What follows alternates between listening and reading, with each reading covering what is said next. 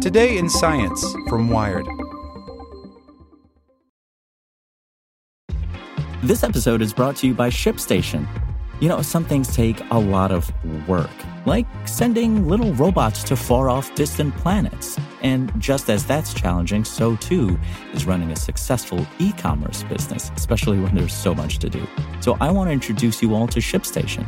Now, I love using ShipStation because of its easy-to-use dashboard, which makes managing orders and printing labels a breeze and super smooth. Oh, and the customer service is just out of this world.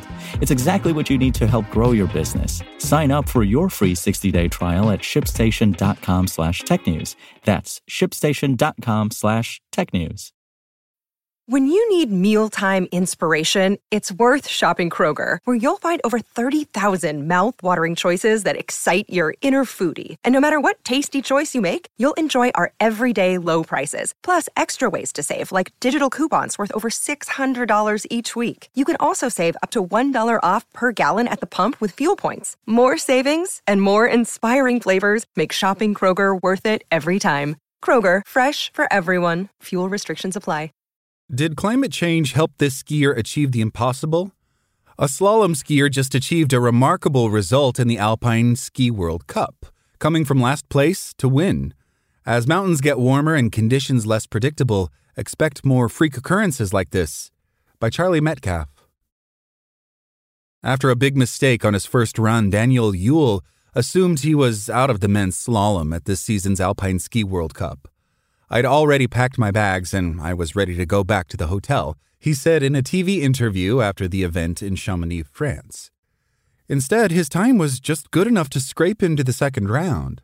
From there, the Swiss skier went on to win the entire event.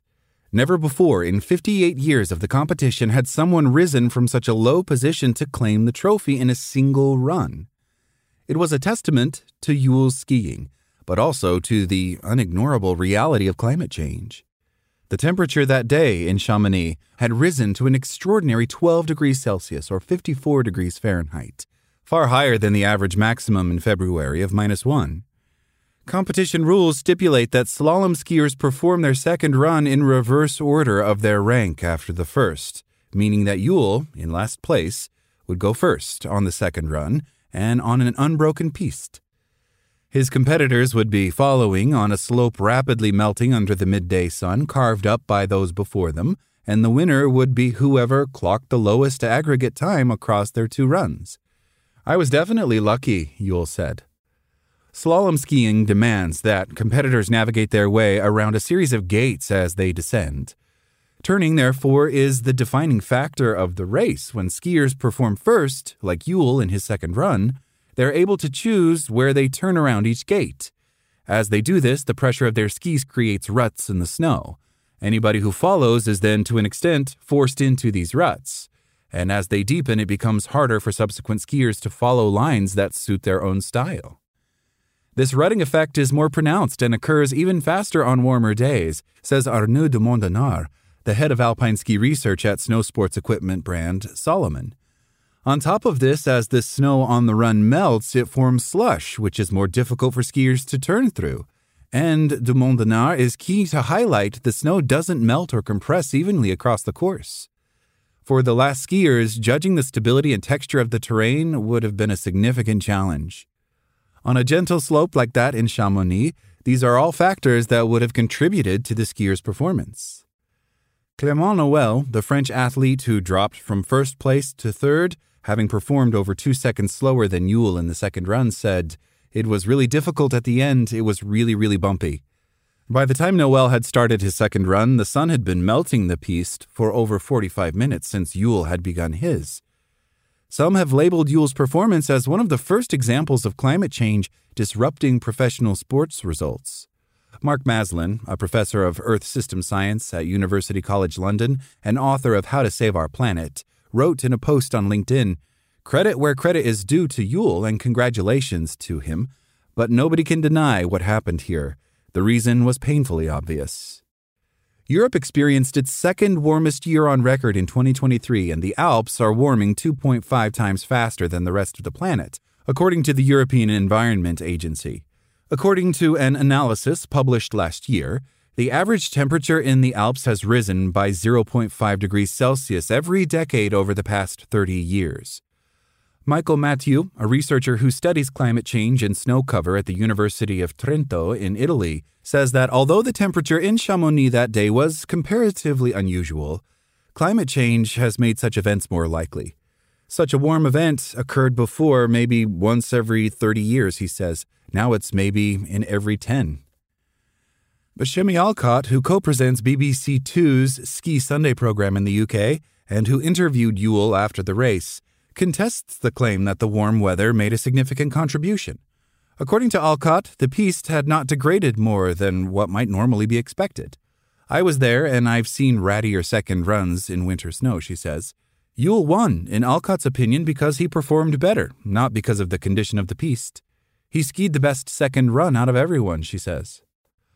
Alcott thinks it's more important to focus on the disruption outside individual races. Between October 29th and December 10th, 2023, the International Ski Federation, or FIS, had to cancel 12 World Cup events across Europe and North America due to unsuitable conditions that included warm weather, rain, and a lack of snow.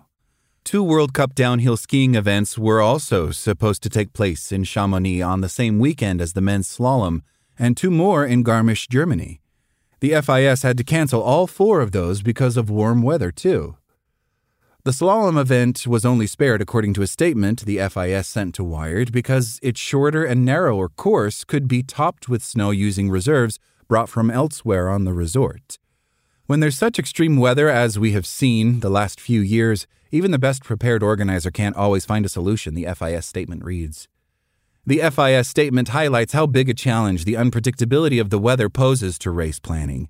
Event organizers often use snow machines, storage, and artificial snow to restore slopes when the piste has deteriorated too much or melted away entirely. But this comes at a huge expense. The Swiss ski resort of Zermatt has spent over £100 million, or $126 million, on snow machines alone since 2002. These practices have also been criticized by the professional skiing community for being a band-aid approach to the problem. In October 2023, hundreds of professional skiers signed an open letter to the FIS demanding that it become more environmentally sustainable. Soon we won't be able to produce artificial snow at some classic World Cup slopes anymore as winter temperatures rise above zero in low-altitude ski resorts more frequently, the letter reads. Then there are the injuries. An unusually high number of winter athletes, including some of the best in the world, have sustained severe injuries while training or competing over the past 2 months. Nobody knows exactly why this is happening, Alcott says, but she and others believe that the variety and unpredictability of snow conditions have played a major part. The inconsistencies with the snow conditions are making it really difficult for athletes to know how to ski a piste, she says. A lot of people are talking about it right now. The current competition season involves between 8 and 10 events per discipline. Many in the community, including Alcott, believe that the FIS should reduce the number of events and focus on higher altitude resorts, where conditions are less vulnerable to the changing climate. They need to adapt to the environment, as opposed to trying to force the environment to adapt to the schedule, Alcott says. This leaves competitive snow sports with an uncertain future.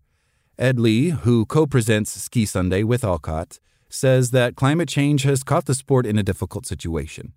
Amateur skiers will flock to resorts at higher altitudes where snow is guaranteed, meaning those resorts lose the incentive to host expensive competitions.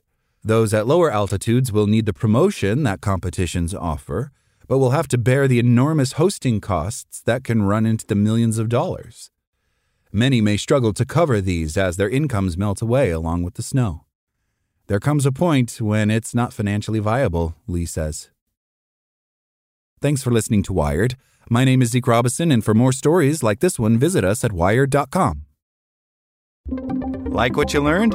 Subscribe everywhere you listen to podcasts and get more science news at wired.com/science.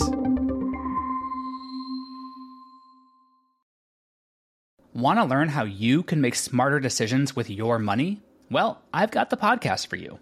I'm Sean Piles, and I host NerdWallet's Smart Money Podcast. Our show features our team of nerds, personal finance experts in credit cards, banking, investing, and more. and they'll help you make the most of your money while cutting through the clutter and misinformation in today's world of personal finance. You'll get clarity on strategies to help you build your wealth, invest wisely, shop for financial products, and plan for major life events. Listen to NerdWallet's Smart Money Podcast wherever you get your podcasts.